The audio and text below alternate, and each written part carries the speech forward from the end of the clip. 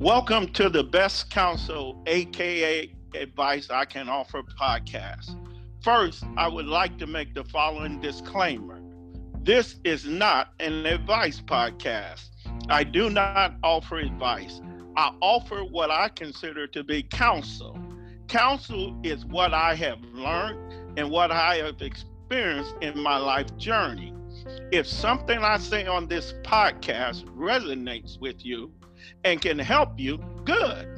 But I am not telling you what to do. I am just offering counsel. Welcome to episode 6 of my podcast series, 7 Things Every Married Couple Should Know. This is Reverend Cornelius Brown, and I hope you have been able to hear all of the previous 5 episodes of this series. And if not, please take time to go back and catch them all. Today's episode, episode 6, is entitled Money.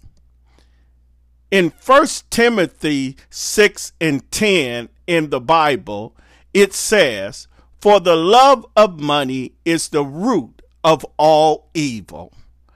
I believe the lack and understanding of money is the ruining of marriages. If you ask most people, what is the top thing that ruins most marriages, most people will say fidelity, something that I talked about in episode 5 of this series. And I would agree with them that fidelity is at the top of the list, but right beside it is money. The lack and understanding of money has been destroying and ruining marriage since the beginning of marital relationships. As much as we are concerned about marital fidelity and the fact that it will stress your marriage out, we must also understand that concern about money and the lack of understanding it will kill your marriage.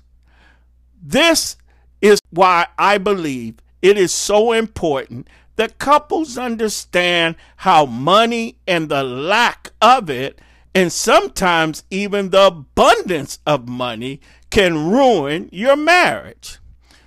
When there is a lack of money in your marriage, and I have to believe this is the case for almost 90% of all marriages, not knowing how to use your resource, your money, together can either make or break your marriage. A marriage that's based on what's mine and what's yours often ends pretty quickly. A house divided cannot stand. You both bring money and resources into the marriage, but at some point it must be understood that what's yours and what's hers must become what's ours. When I say ours, I mean only in the sense that you both understand that your money and resources must be used to help keep the marriage strong. One of the best ways to not allow money, both the lack of and sometimes the abundance of, to ruin your marriage is to first be willing to share a part of what you both have together. The Bible says it best when it says, "It is more blessed to give than to receive." Some years ago, I read a statement that said, couples who were tithers of their money in their church or synagogue were less often ending up in divorce court. Sharing a part of what you both have is a key part of becoming one in your most important resource. A second thing that I believe you must do so that you don't ruin your marriage. Someone in the marriage must be the brakes. In the marriage, no matter how strong you are, someone needs to take the role of being the brakes.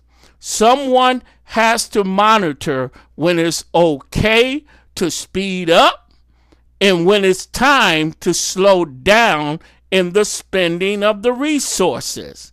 I need to get ready to close this podcast, but I have to say this. No matter how much money, but often it's the fact that we have only a very little amount. Always have enough so that she can do something for herself, even if it's just getting her hair done.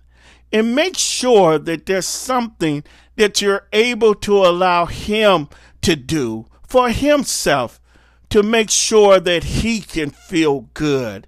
Even if it's only a small amount of money, use it to help your mate feel good about something.